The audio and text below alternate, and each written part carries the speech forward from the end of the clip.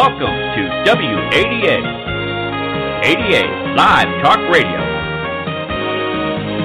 Brought to you by Southeast ADA Center, your leader for information, training, and guidance on the Americans with Disabilities Act. And here's your host.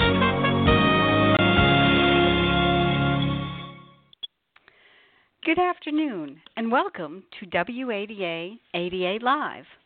On behalf of the Southeast ADA Center, the Burton Blatt Institute at Syracuse University, and the ADA National Network, welcome to the 33rd episode of ADA Live. My name is Donna DeStefano, and I am the Assistant Director of the Tennessee Disability Coalition. The Coalition is the Tennessee state affiliate for the Southeast ADA Center. Our guest today is Melanie Bull, Public Policy Director and also my colleague at the Tennessee Disability Coalition. Melanie leads the Coalition's efforts on all of our state legislative work and was part of the Research Alliance on Accessible Voting, a grant funded by the United States Election Assistance Commission. Today, we're talking about access to voting and what poll workers need to know. Welcome, Melanie, to our show.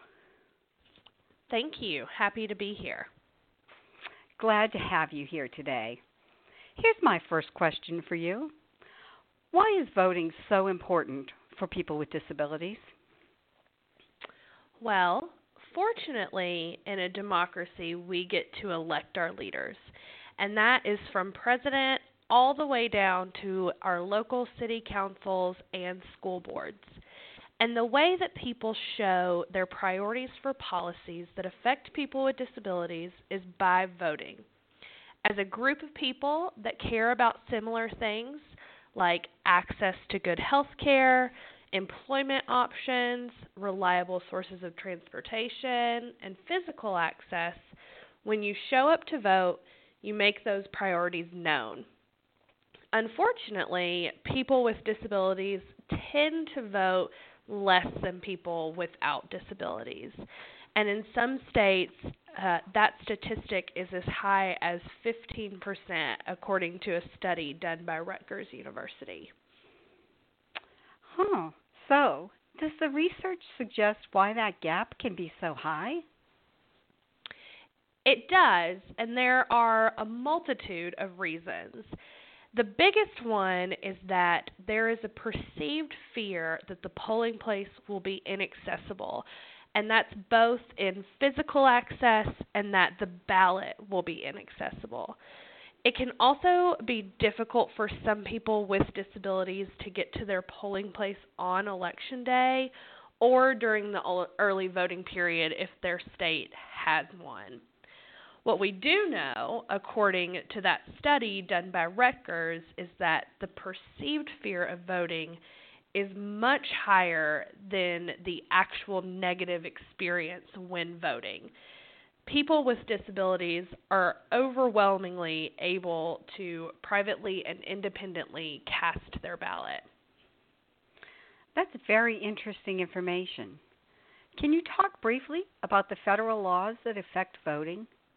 Yeah, there are two big ones that I want to mention, just very briefly. And one, of course, the largest civil rights law that affects people with disabilities is the Americans with Disabilities Act. And it's extremely wide-ranging in scope, but it offers many protections to people with disabilities against discrimination. And then in 2002, the Help America Vote Act was passed. And it encourages that all polling places be accessible and assures that polling locations have at least one accessible voting machine. And then states also have their own ability to enact their own laws around voting. Can you tell us about some of those state laws and how they affect how people with disabilities vote? Absolutely, and I'm going to go through a list of several that I think are really important that a lot of states have. The first that I want to talk about is a photo ID law. Many states in the last 5 to 10 years have passed a photo voter ID law. And they vary, but typically you must present a state-issued photo ID when you show up to vote. Many people think that having a photo ID is just kind of a given, but what we do know is many people with disabilities don't have a photo ID, especially if they don't drive. And in some places, it can be really difficult to actually get a photo ID. Another thing that I want to mention are states have very different laws on technology or the way you cast your ballot. And states typically fall into 2 categories. You either vote by paper ballot or you vote by machine. For example, in Tennessee, in almost every county in Tennessee, you use a voting machine. And then some other states, almost every place in that other state, you are issued a paper ballot unless you ask to use the accessible voting machine. And often people with disabilities, especially if you are vision impaired or have a mobility impairment, you need to use a machine to vote. Voting machines are often equipped with assistive technology like an audio ballot or a sip and puff, so people are still able to vote independently. Sometimes, however, the states that use mostly a paper ballot, sometimes the voting machines are not already set up for a person to use, or even though a poll worker is very properly trained, they haven't used it enough to be familiar with all the technology on the machine.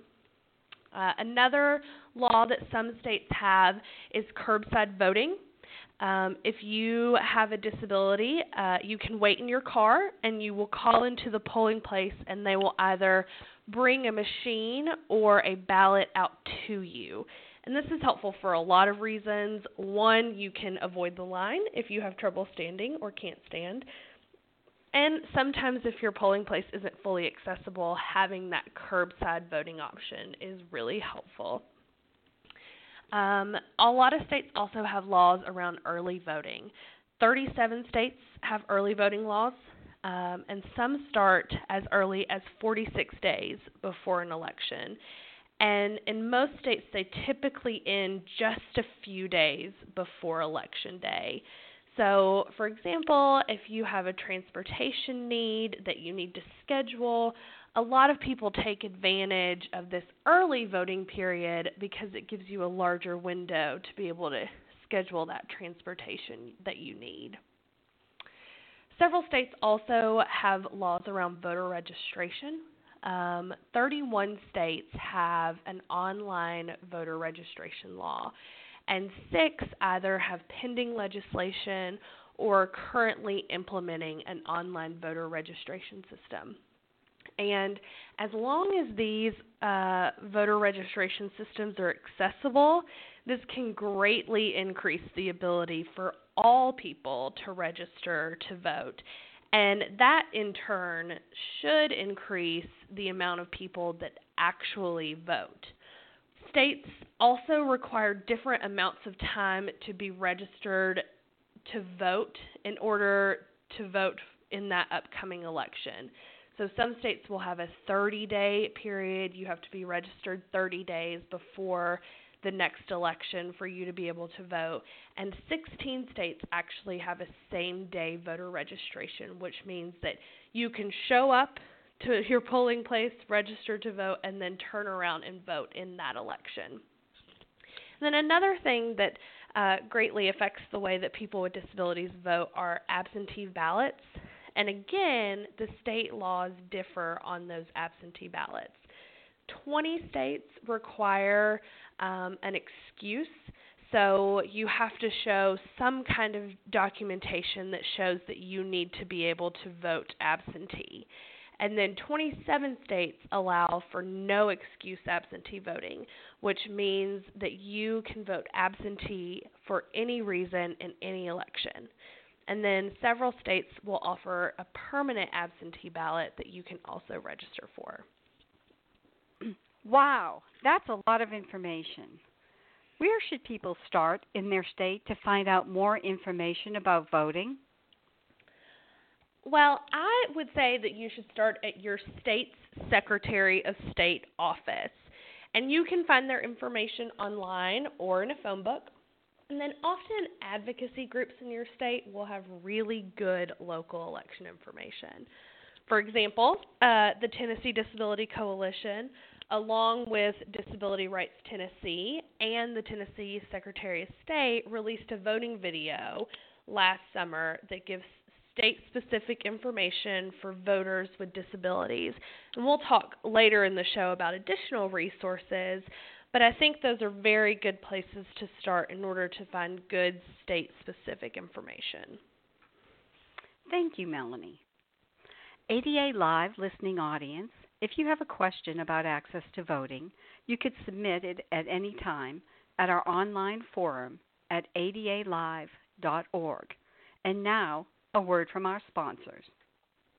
Tennessee Disability Coalition provides information, training, and guidance on the Americans with Disabilities Act and disability access tailored to the needs of business, government, and individuals at local, state, and regional levels. Tennessee Disability Coalition is located in Nashville, Tennessee, and serves as the Tennessee state affiliate of the Southeast ADA Center, a member of the ADA National Network. For answers to your ADA questions, contact the ADA National Network at 1-800-949-4232. Welcome back to the second part of our ADA Live program. We're talking with Melanie Bull, Public Policy Director at the Tennessee Disability Coalition, about access to voting.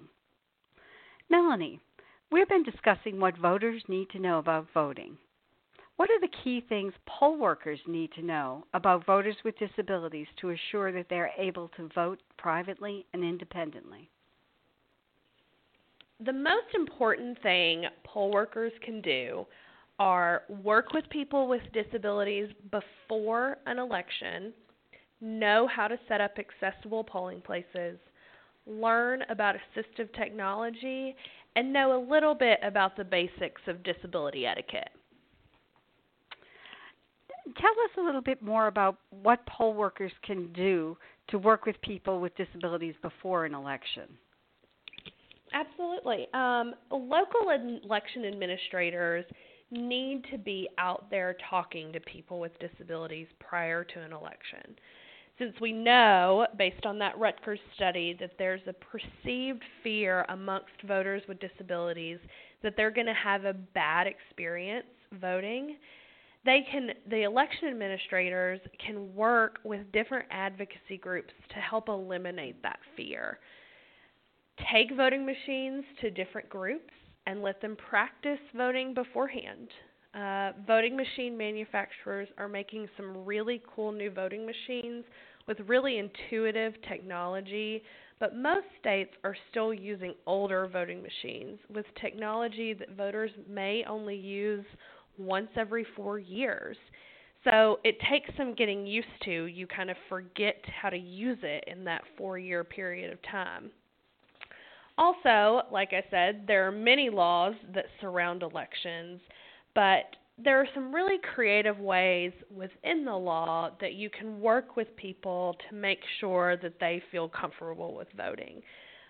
Some groups, like Paraquad, which is a Center for Independent Living in Missouri, do picture guides that show step-by-step instructions on how to vote. And then, like I mentioned earlier, some states have a voting video, like Tennessee, Kentucky, and Pennsylvania, to name a few. And then one of the smartest things I've seen in a polling place, they actually had a handheld whiteboard so they could write really simple instructions in order to be able to communicate with voters with hearing impairments.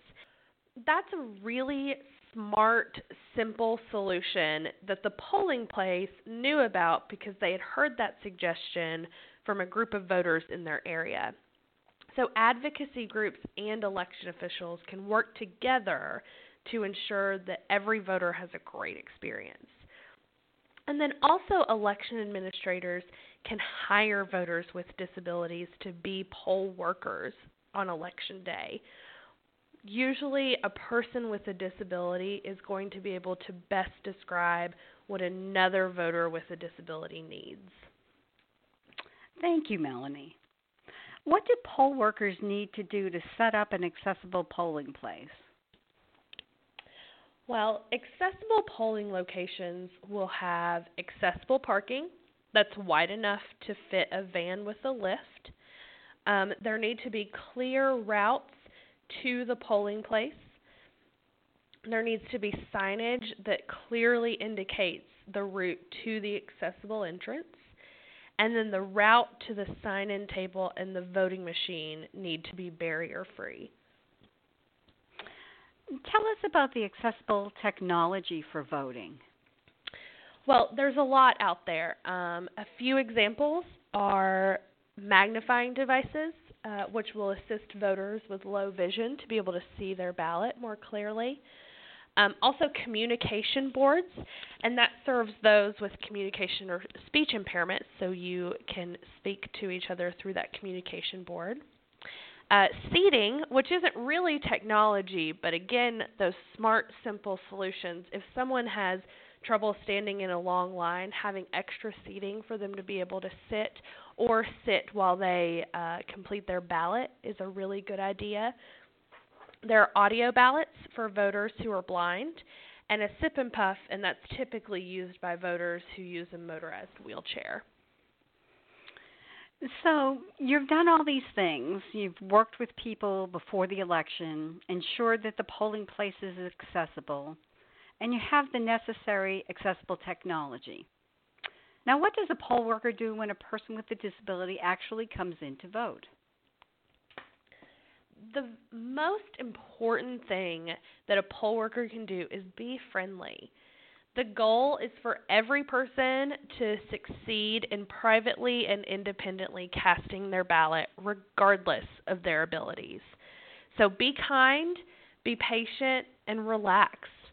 You're not always going to be able to tell if a voter has a disability, so it's really important that all poll workers are asking every voter if they need assistance. And then the poll worker and the voter can work together to ensure that they have a good experience at the polling place. Thank you, Melanie, for that valuable information. ADA Live listening audience, you can submit your questions about voting access or other ADA Live programs at any time on adalive.org. And now, a word from our sponsors. The Southeast ADA Center is your leader in providing information, training, and guidance on the Americans with Disabilities Act and disability access tailored to the needs of business, government, and individuals at local, state, and regional levels. The Southeast ADA Center, located in Atlanta, Georgia, is a member of the ADA National Network and serves 8 states in the Southeast region. For answers to your ADA questions, contact the ADA National Network at 1-800-949-4232. Welcome back. Melanie, during our time today, we've discussed what voters need to know about voting and what key things poll workers need to know about voters with disabilities to assure that they're able to vote privately and independently. We appreciate your sharing your thoughts on these. You mentioned several resources. Where can people continue to find out more information? Well, certainly the ADA National Network is a great place to start. I would also check out the United States Election Assistance Commission and the United States Department of Justice. They both have comprehensive resources and instructions for voters with disabilities.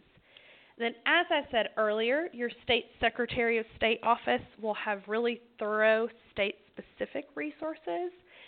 And then in Tennessee, and I'm sure this is the same way across the country, several of our advocacy groups have great resources. Some have even made their own materials related to voting, like Tennessee's Protection and Advocacy Agency, Disability Rights Tennessee, has created a poll worker's guide to assisting voters with disabilities. And then the Tennessee Disability Coalition and Disability Rights Tennessee, along with the Secretary of State's office, released our voting video last year. So check in your state, amongst your state advocacy groups. I think a great place to start is your state's Protection and Advocacy Agency, and they should have some good resources on voting. Thank you. What would you like listeners to take away from this show?